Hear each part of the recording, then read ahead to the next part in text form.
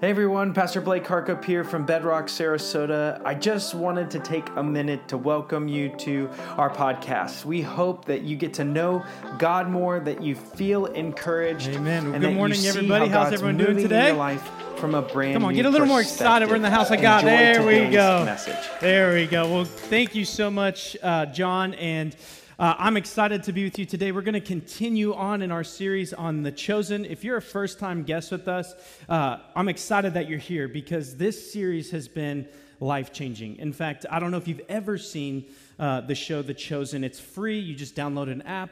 And I know it's kind of weird that we have to say this. Like when Christian stuff comes out, we have to say, like, I promise you it's actually good, right? Like it's not bad. And this series is done very well, but it's this series that's following the life of Christ, and it's totally focused on the four Gospels. And the way that they're doing this and portraying things, I think, is wonderful. In fact, like as a Bible nerd, I love it. Like they put things in there that are so subtle, but really talk about the time and the text and things like that in ways that most of us, I think, miss, but I get excited. I have to pause the show quite often with Kelsey, and I'm like, did you get what they did there? And she's like, no. And I'm like, okay, hold on. Let me give you a 45-minute lecture on why this is so important. It's not, though.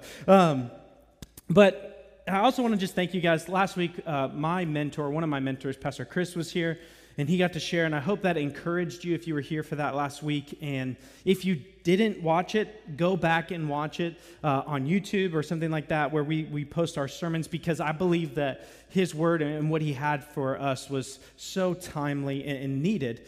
But this past week, we left right after church on Sunday, and we went on staff retreat. We went to Orlando, and we did all kinds of really great things. We raced go-karts, these electric ones at Andretti Racing, and what else did we do, Danielle? I'm like, I have a haze. We went bowling, and what? Oh, Kennedy Space Center. I just have a question. Who won racing and bowling? She just got the biggest eye roll ever. I won everything. Okay, anyway. But no, one of my favorite parts of the entire weekend, I mean, we really got to pour into the team, but we actually went to Kennedy Space Center. And I don't know if you went there like as a kid, it's really boring, but as an adult, you're really like, man, this is cool. Like, I'm like a space nerd now. I've watched 3 documentaries since I got back on space. And it was just amazing to me in the amount of time since the launch of NASA, what we've been able to accomplish. In fact, NASA didn't exist before 1959.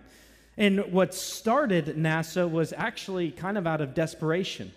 In 1959, the Russians launched a satellite into space. Many of you probably know this. It's called Sputnik. And the American, like this is during the Cold War, and like people are freaked out, and they think that Russia is actually like looking down on America, and people are freaked out. And so Eisenhower says, hey, we need to launch a space program. And so they start to do that. And if you think about this, NASA is just now 61 years old. And not only have we gone to space, we've orbited the moon, we've landed on the moon. Some of you aren't sure about that. I think we might have. I think we did it. But now we're looking at colonizing the moon so that we can launch our next mission to colonize Mars. In fact, I watched a documentary last night that we sent a probe just a few years ago in 2018 to the sun, to measure the sun and what's going on there, and it only took them 85 days to get there. The space rocket that they sent out was traveling 165,000 miles per hour. To give you like context of that, to travel that fast, it would take you like 2.5 minutes to travel from New York to LA. I mean, can you imagine that? Like, zoom, right? And so we're making all of these incredible, like, ways forward right now in life, but the way that NASA started was out of this feeling of being unprepared. Like, they quickly realized, and we quickly realized, like, we are not prepared for what's going on. Like, this space program is moving much faster, and we have to do something about that, right? Russia beat us to the heavens. And so the United States realized, like, we've got to get on mission here. But I don't know about you, but to launch something into space and to go to other planets, that takes big vision. I mean, like, big vision. In fact, we talked to our team about that. Like, what kind of vision do you have for your area of ministry? Right? Does it feel like you have vision like launching something into space? Because I feel like we have a much more important mission here. Our mission isn't just to go figure out what's out there. Our mission is to bring God to people and people to God. And I think that that's the most important mission the world has ever seen. And so we looked at it, and when you have big vision like that, there's this sense of your life that you feel unprepared. In fact, there might be part of your life right now where God is calling something into your life right now that you just don't feel equipped to do. You don't feel prepared for what God is calling in your life right now. I mean, you don't have to raise your hand, but yesterday with our volunteers, before we had a potluck last night, and we do this twice. Like, this happens twice every weekend, and I asked all of our volunteers, I said, hey, just if you feel unprepared for something in life right now, would you just raise your hand? Every person in the room raise their hand. I feel unprepared. Right? There's a hand right there. Right? I feel unprepared for this. I don't know what to do. I don't know how to get where I need to be. And this morning, as we go into The Chosen, you're going to really see that there's some people who feel unprepared for things in life. The call of God in their life and the call of what's happening in their life. Like, when you're called to a God-sized vision, it makes sense that you're not going to feel prepared for that. And for a lot of us, when we feel unprepared, we kind of give up. Or we just won't try anything. Like, we are worried, like, hey, if we get into this, how are we going to get out of it? Or how are we going to get where we need to be in this life? But that's not the life that God's called us to. That's not the life that you and I are meant to walk. Like, when you feel unprepared for a God-sized vision, how do you and I respond?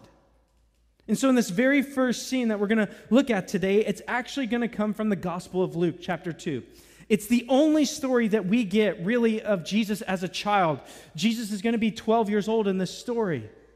But for a second, can you imagine with me for a second, not only being first-time parents, how many parents are just trying to figure it out right now? Like, you've raised kids and it's your oldest kid and you're like, I feel unprepared. Like, I don't know. I got hands all over the room. Like, how do you deal with that? And you're walking into some of these scenarios. Not only were they first-time parents with Jesus, but they're raising the Son of God. Could you just imagine how unprepared you would feel? Like, I got to raise the Son of God. Like, how is this going to happen? Who am I to do this? And you're going to see in this clip here one of these incredible stories about what is going on in how we feel unprepared. And I really believe this morning you're going to see how we can begin to deal with a lack of preparation. And so, turn your attention to the screens for this very first clip.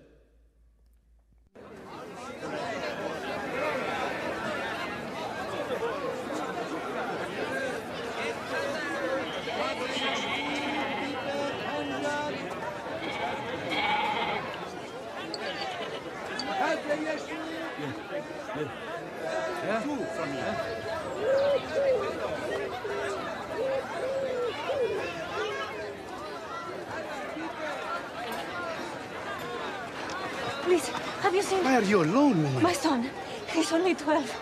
He's... Kids all over. It's Jerusalem. You from here? No, we came for the Passover feast. We thought he was in the caravan. The feast was 3 days ago. Jesus! Jesus! Mary. Ima?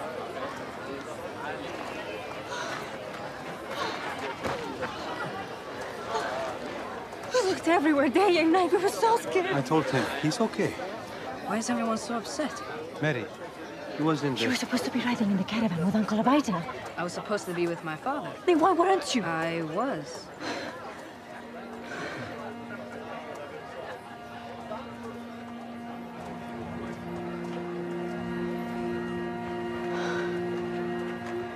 You were in the temple? It was incredible, Mary. You should have seen him. He was teaching when I found him. The rabbis, the scribes, the scholars, they could not believe their ears. They barely let us leave. Didn't you know I must be in my father's house? It is too early for all this. Not now. When?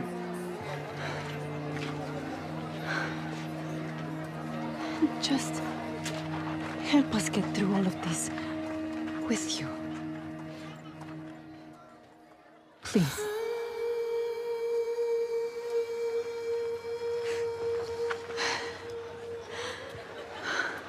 Maybe we should get going before they make a formal inquiry, huh? Jesus, please don't do that again, huh? Yes, Abba. May I read? We'll see. Come now. We've got a long journey. What are you going to do for your mother for this transgression, huh? I'm going to make him rub your feet. Abba!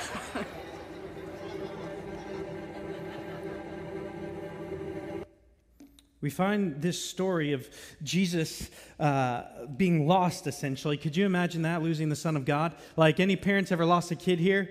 Like, you're freaked out, right? Like, you're like, oh, man, my kid's missing. Could you imagine losing God's son? Like, I bet Mary was walking around like, oh, my God, oh, my God, oh, my God, oh, my God. And then she was like, well, hold on. I'll find him. Like, just give me a few minutes. But in this moment, could you imagine how unprepared Mary felt in this story? Like the Bible says in Luke chapter 2, verse 41, listen to what it says. Now his parents went to Jerusalem every year at the Feast of Passover. Now this is really important for you and I to understand, right? The Bible doesn't have things in it by mistake. Like the words and the mention of what they were celebrating is really important. Because the Passover celebrates this day where Israel remembers the miracle of how God saved them. See, the final of the 10 plagues that were to hit Egypt when Israel was enslaved was this day that we now celebrate as the Passover. And what happened on that day is Israel was told by Moses through the inspiration of God to go and sacrifice a perfect, spotless lamb. And what they were to do was to take the blood of the lamb and to put it over the doorpost of their home. And when they did that, the Bible says that death passed over them. And their children were spared from this plague. And see, like, the reason why this is so important is because Jesus is the literal fulfillment of the Passover. He is the Passover lamb. Jesus is the perfect, spotless Lamb of God whose blood washes away our sins and covers us so that we no longer die. And that doesn't mean physical death, that means spiritually. And so Jesus would go and celebrate this Passover meal in this Passover time with the people. In fact, the Last Supper, the Lord's Supper, many of you may know that story, is a celebration of the Passover. But I want you to realize what happens here. It says they were there, and they were there for the Passover feast. And when he was 12 years old, they went according to the custom, and when the feast was ended, as they were returning, the boy, Jesus, stayed behind in Jerusalem. Now, some of us are going to think like this is weird. Like you didn't notice that Jesus wasn't in the car? Like you didn't notice that Jesus wasn't with you? Parents, let's be honest. How many of us have we're missing somebody, we don't realize it right away? Like sometimes Kelsey texts me like when we leave church and she's like, are Jude and Scout with you? And I'm like, yeah, they're with me this time, right? But here's the deal. When they left, everyone traveled in a large group together. One, it was a lot safer, but two, everyone was coming from the same place to go to Jerusalem, right? So they were going from Nazareth, they were going to travel, and they were going to move through the desert and go up to Jerusalem. And look, when you've raised a kid who hasn't sinned, you basically assume that, hey, they're going to be there where they're supposed to be, right? Like, that's a time that probably assuming it's going to be okay. Now, did Jesus sin? Absolutely not. But Jesus was telling a greater story of what's happening. So let's cut Mary and Joseph some slack, right? The text even explains it. And when the feast had ended and they were returning, the boy Jesus stayed behind in Jerusalem. His parents did not know it. But supposing or assuming him to be in the group, they went a day's journey. But when they began to search for him among their relatives and acquaintances, and they did not find him, they returned to Jerusalem, searching for him. And after, everyone say it, 3 days. Now, what did Jesus just celebrate? The Passover meal.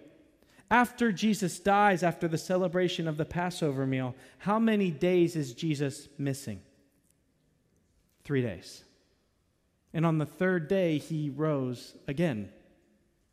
That's how long he's missing. And this is a precursor, an image for you and I to understand and to see that Jesus is telling a story. I was missing for 3 days. After the celebration of the Passover, which is this day of atonement where the sins are covered over by the spotless lamb and death passes over you.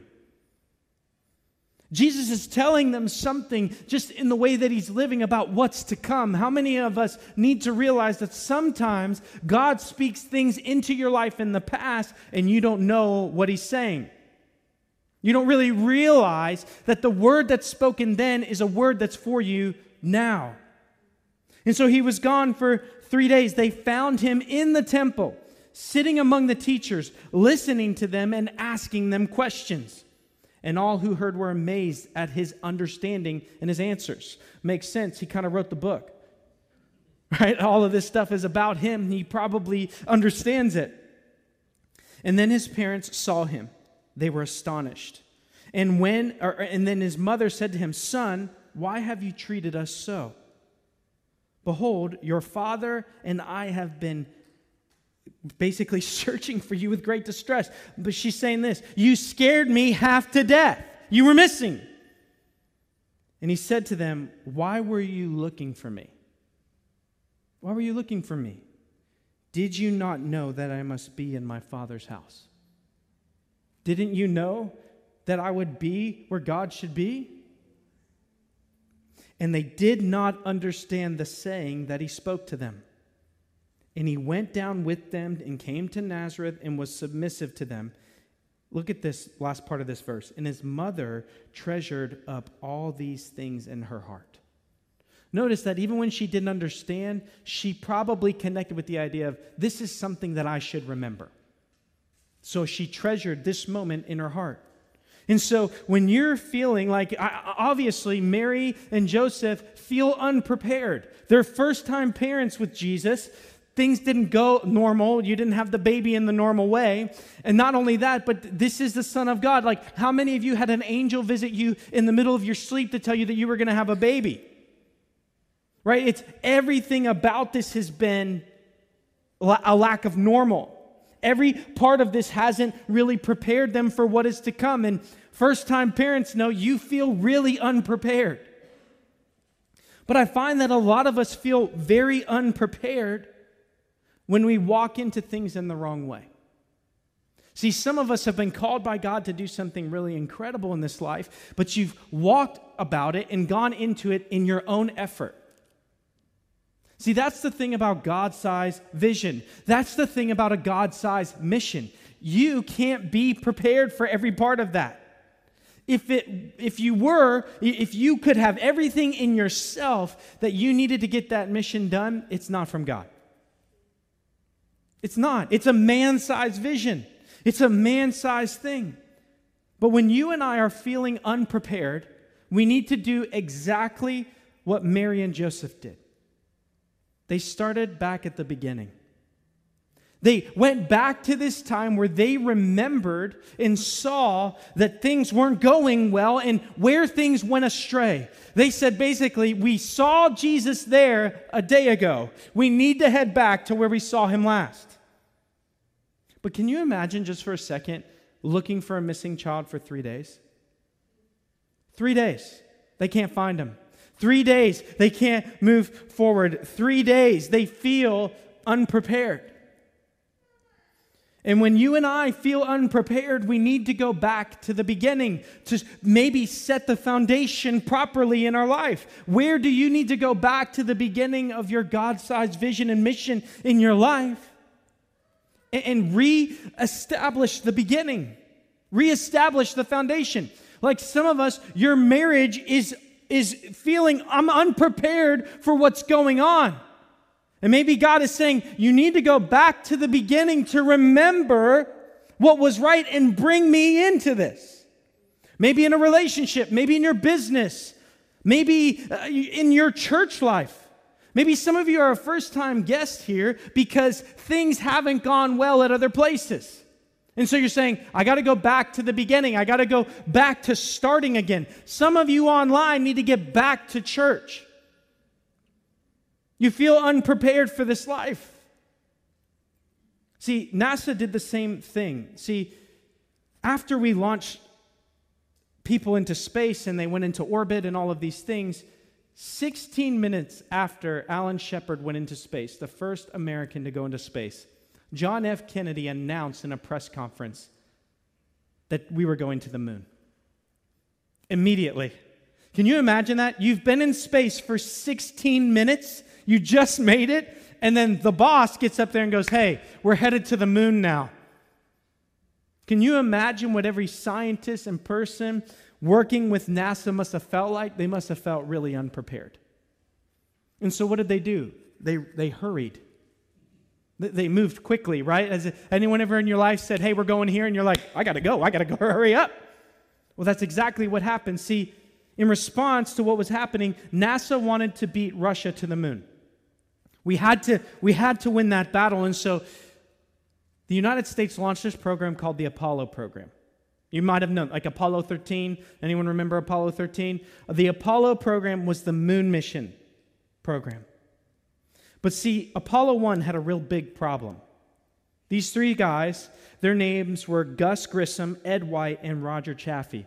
Were going to be the first three astronauts in world history to orbit the moon. A couple days before the rocket was supposed to launch, they were in the capsule that they were supposed to ride in, preparing for the mission. While they were preparing, tragedy struck. There was a fire inside the capsule. While they were on the launch pad, 41 stories up. All three didn't make it. There was nothing that they could do. And right after that, the entire Apollo mission was put on hold. See, NASA ran into a big vision thing unprepared. And when they were unprepared, there were dire consequences.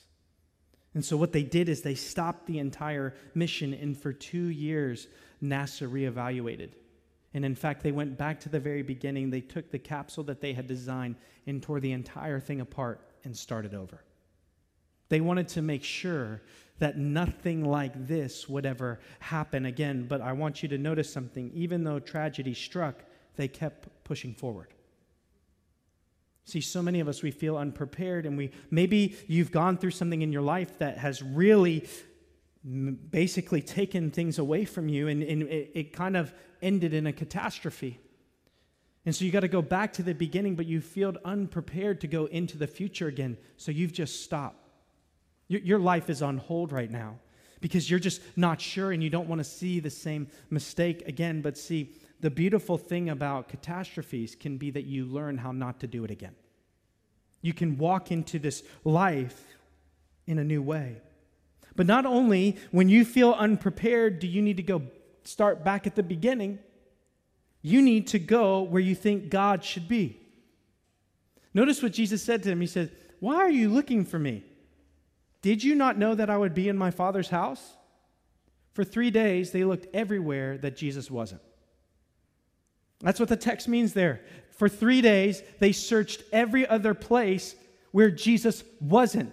And they finally went to the one place he should be, the temple.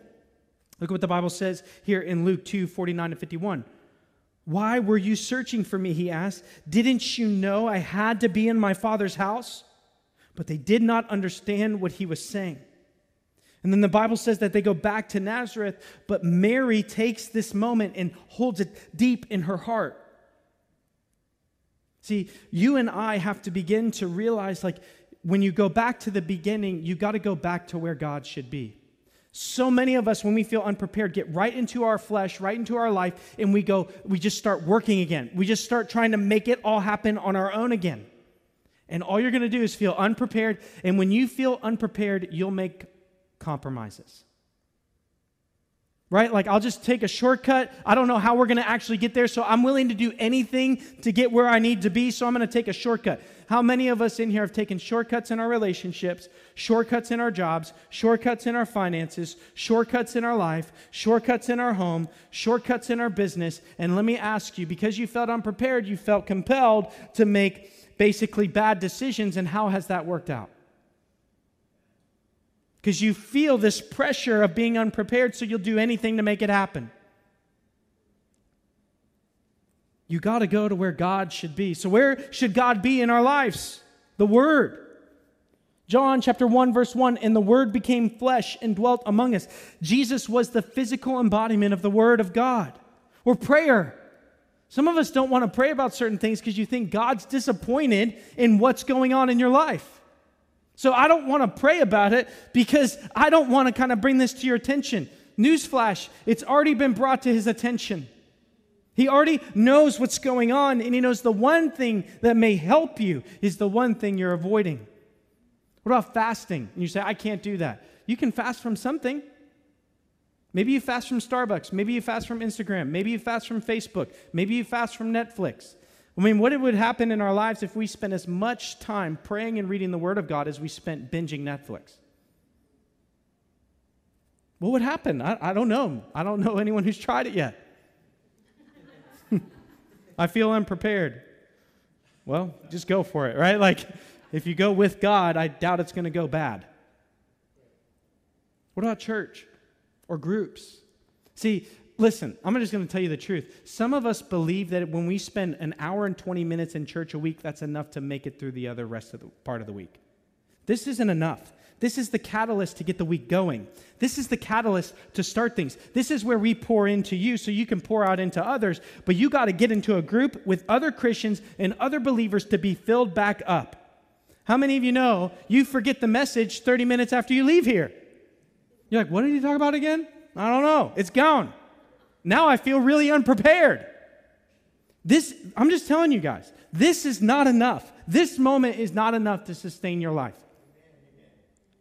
You're wondering why you feel spiritual atrophy. You're wondering why you don't feel close to God during the week because you're not around God people.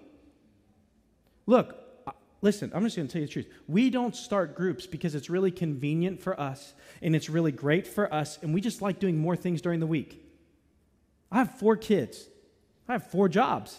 Like, I'm not doing groups because I'm like, I just like being busy. I see the necessity of getting around other believers where God can speak into our lives together.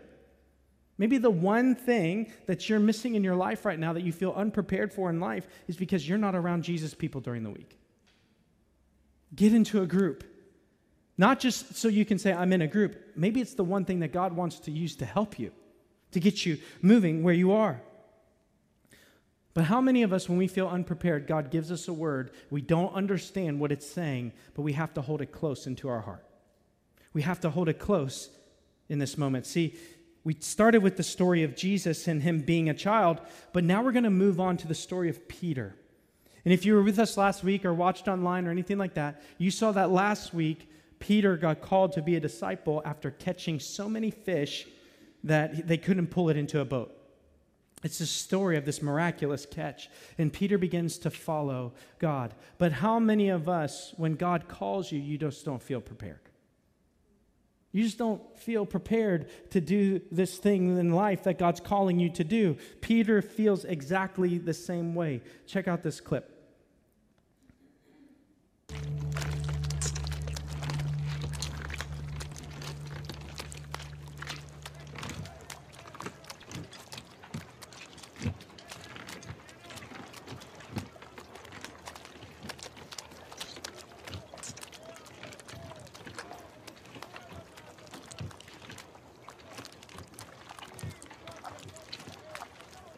Eden,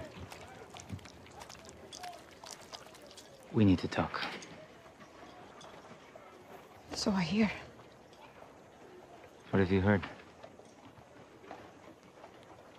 Nothing that makes sense.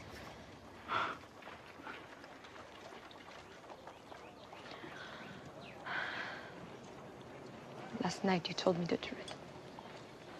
Let's continue with that.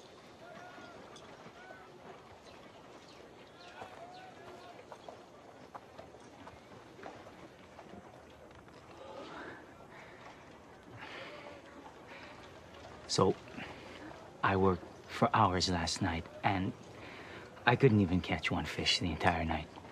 And then Andrew and the boys showed up. Thank you for that, by the way. And none of us could catch one fish the entire night. It was horrible. And this morning, we finally gave up, and we went ashore. But there was this teacher on shore. And Andrew knew who he was, but I'll talk about that later. He told me to cast one more time, which made no sense, but I did it anyway because of the way he looked at me. And then so many fish showed up. They were pouring into the boat. So many kept coming that Zebedee ended up filling both of our boats, enough to pay off the whole debt.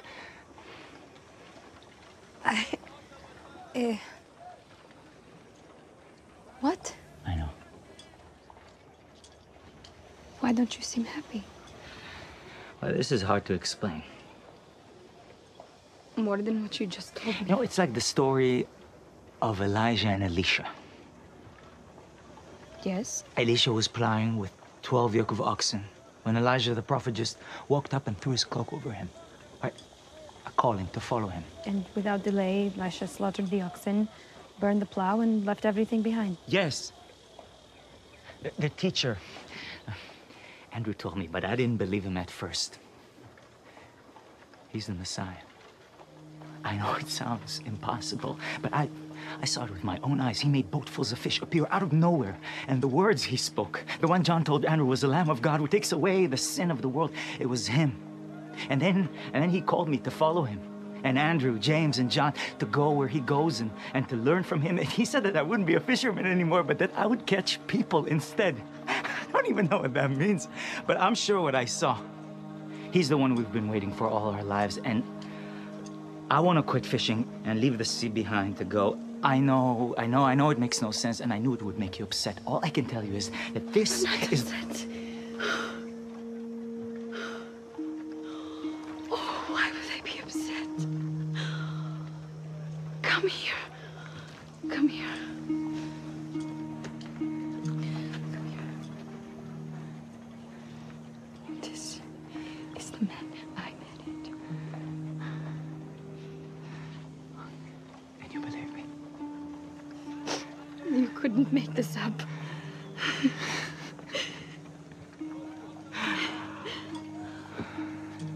Of course he chose you.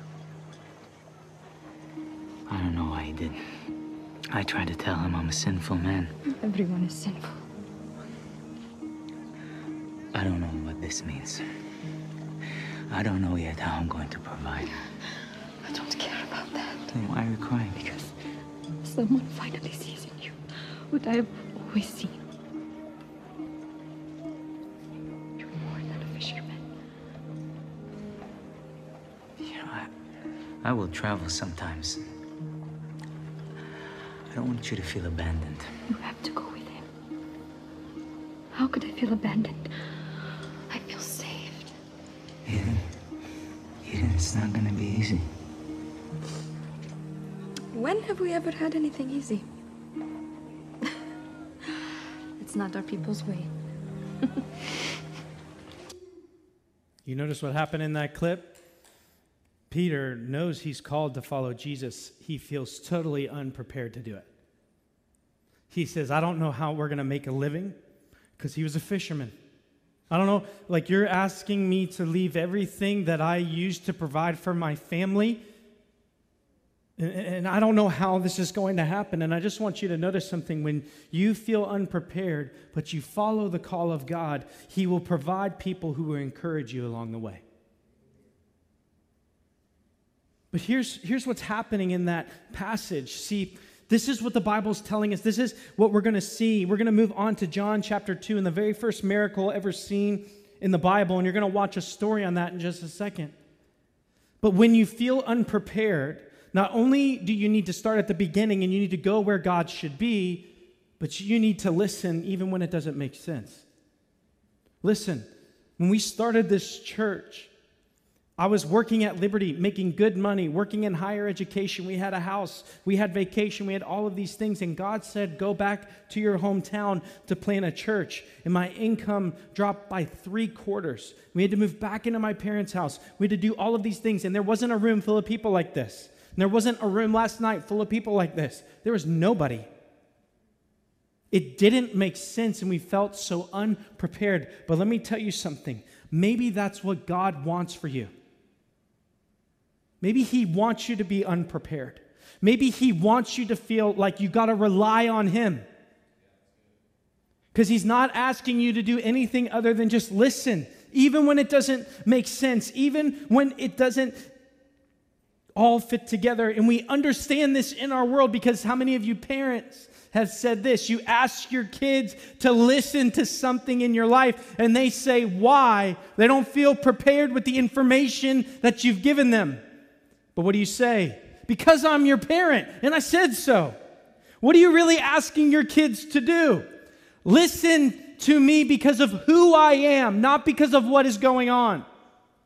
How many of us, your Father in heaven is looking down at you right now and he's called you to something and you feel totally unprepared for it. And he says, I'm asking you to listen, not because of what, but because of who I am. I'm going to ask that you trust me in this moment. And how many times in the scriptures do we see this? Abraham is asked to leave his homeland, to go to a new place with no one there, but he listens. I mean, he moves to a new land, new place, new everything, unprepared. But he said yes, and God prepared everything. How about David and Goliath, small shepherd boy who's a teenager? You're going to go fight a giant, and you can't even wear armor, and you can't even protect yourself, and you're going to go one-on-one with the biggest Philistine in the world with a sling and a stone. Just say yes. How about Moses and the plagues? And then when he brings Israel out of Egypt, they get to a sea with no crossing. What about Gideon and the 300 versus an army of thousands? How about the walls of Jericho? How about the feeding of the 5,000 with 5 loaves and 2 fish? How about this? How about to love your enemy? How about to forgive 1,000 times or 7 times 777? What he's saying is there's no lack of forgiveness here. I feel unprepared for the things you've called me to, God. And what we learn in the scriptures is that you have to listen even when it doesn't make sense. I want to highlight one verse as we get ready to go into our next clip. This is the wedding at Cana. This is the miracle of turning water into wine, the very first miracle that's recorded in the life of Jesus. So the party runs out of wine. This is going to be a disaster. Huge moment where there's going to be a lot of embarrassment. And look at what the Bible says. So Jesus' mom, Mary, goes back to Jesus and she says, hey, they're out of wine. We're out of wine. They're unprepared. And Jesus, verse 4, answers and says this, woman, and that's not a term of like we would say it today. It's not like a disrespectful term. It's actually a very respectful term. He says, woman, what does this have to do with me? My hour has not yet come. She doesn't even answer him. She turns around and looks at the servants and says, do whatever he tells you. See, because Mary remembered a time when she didn't understand exactly what Jesus was doing, but she was supposed to listen. And right now, Jesus is going to tell them to do something that doesn't make sense. You feel unprepared, but you just need to listen. Check out this last clip, and we'll end the message in just a second. Just watch out for the frogs this time. Oh, sons of Jonah! We were just looking for you. Dancing to the song of Miriam, and we thought you wouldn't want to miss it. Of course. Let's the 3 of us show them how it's done, huh? I don't think that's such a good idea. Why? Andrew has 4 left feet. 4? Why 4? When he tries to dance, he looks like a donkey walking on hot coals. Oh, Andrew, do you deny it? I've never seen a donkey walking on hot coals. Actually, that would be a terrible thing to behold. My son. Ah, Andrew, you see, even my own mother will join us in the Song of Miriam. They've run out of wine. But it's only the first day. Yes, and it's all gone. Not a drop left. Why are you telling me this? We can't let the celebration end like this. And Escher's family humiliated.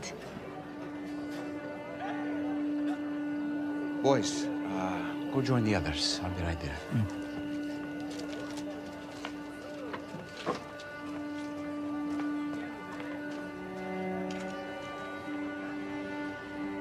Mother, my time has not yet come.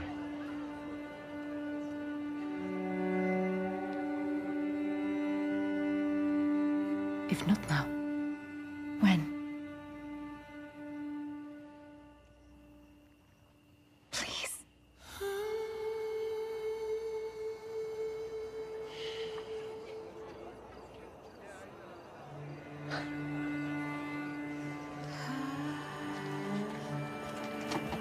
Do whatever he tells you.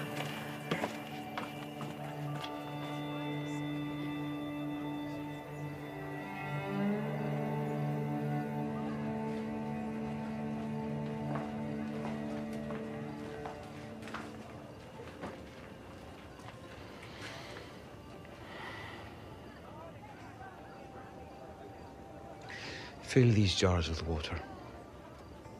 I'm not sure you heard her clearly, but we've run out of wine, not water. These are similar in size to your amphorae. The prudent marks, yes. Equally filled all the way to the brim. You're a very responsible person, aren't you? We are in a crisis, and I was led to understand you have a solution. Do you know why jars for purification rites are made of stone? What? You heard me.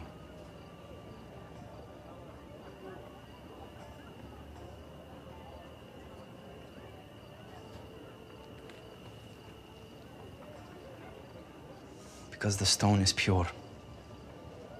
Less likely to stain or break, and it can't be made unclean. Yes. Fill these jars with water all the way to the brim. Why? You heard him. Start drawing water, quickly. Tell anyone you find to stop what they're doing and help.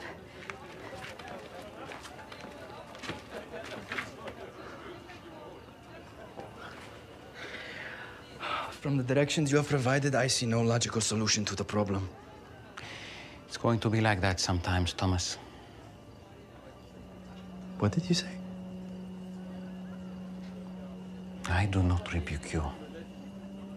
It is good to ask questions, to seek understanding. There's not time for this. I know of a man like you in Capernaum, always counting, always measuring. That's my job. And that people will think I have not done well tonight.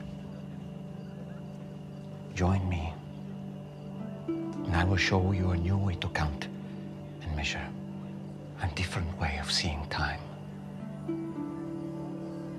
Go with you where? I don't understand. Keep watching.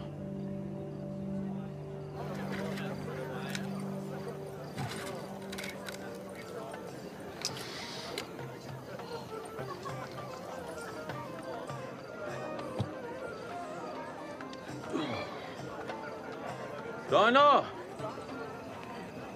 Zoe. Abner, I do hope you're enjoying yourself. Where are the servers? I don't know, but I'll go find them right away. It is far past time for another round of wine. The last one was nearly an hour ago. Yes, well, you see... Surely there is more coming, Dinah. I'm very sorry. Please do not worry. This will be taken care of immediately. Next round of wine right away. Thank you for reminding us it's all under control. Was your father a stonemason as well? Smith. I think it broke his heart, but I apprenticed under a stonecutter when I was 9. And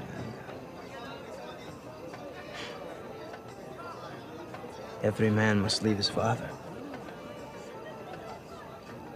Masonry seems like harder work. It isn't harder, it's just more, final. If the smith wants to change the horseshoe or the plowshare or the pothook, he has only to put the iron back into the fire and reshape it to fit his designs. They're full.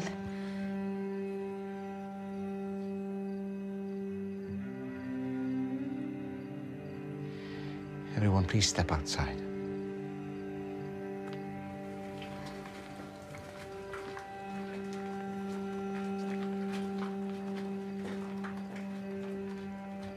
Just for a moment, Thomas.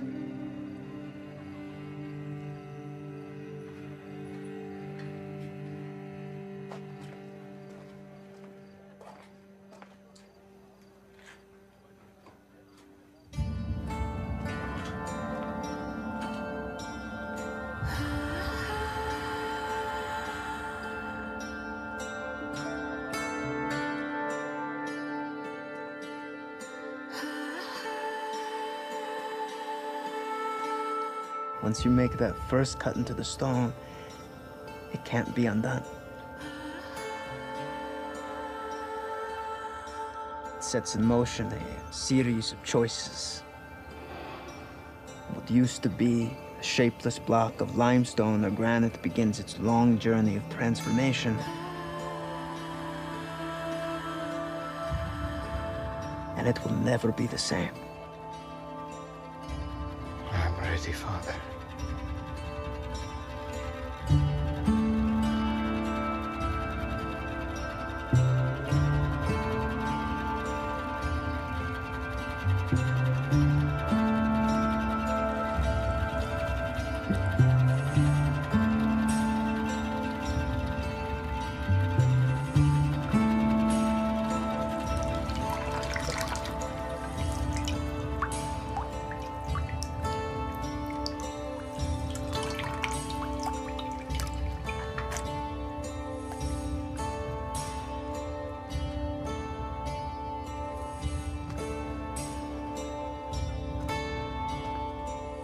Go draw some out and serve it to the master of the banquet.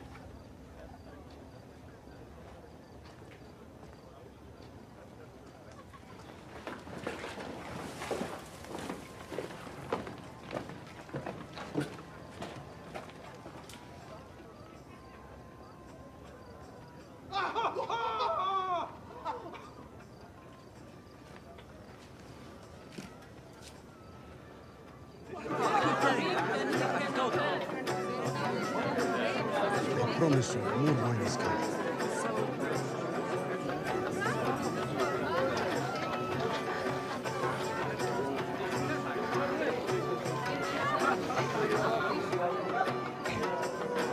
Well, it's about time. The latter vintage, sir. Good, good. Let's have a taste.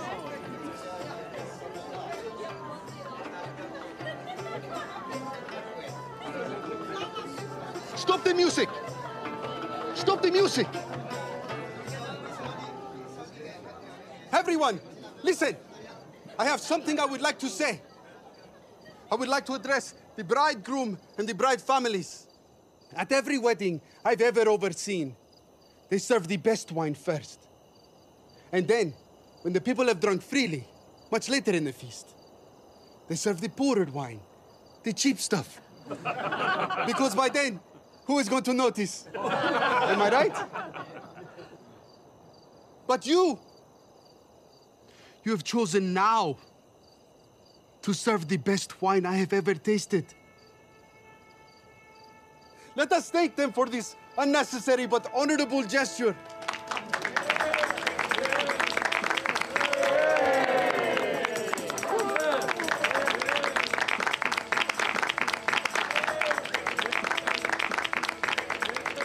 May the wedding of Asher, son of Rafi and Dinah, to Sarah, daughter of Abner and Hila, be as pure and as fruitful as this wine. Blessed are you, Lord our God, King of the universe, who brings forth the fruit of the vine. To Asher and Sarah! To Asher and Sarah!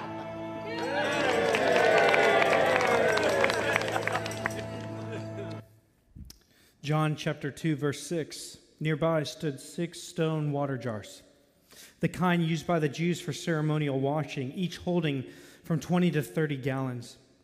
Jesus said to the servants, "Fill the jars with water." So they filled them to the brim. Then he told them, "Now draw some out and take it to the master of the banquet." They did so, and the master of the banquet tasted the water that had been turned into wine.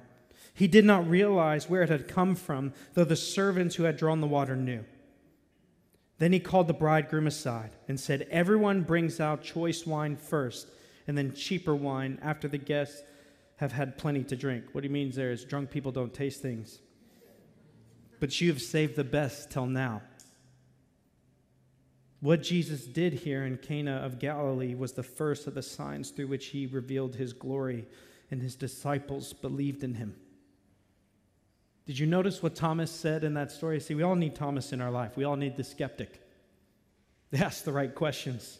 And he asked Jesus this question, or he says this. He says, "From the directions you have provided, I see no logical solution to the problem."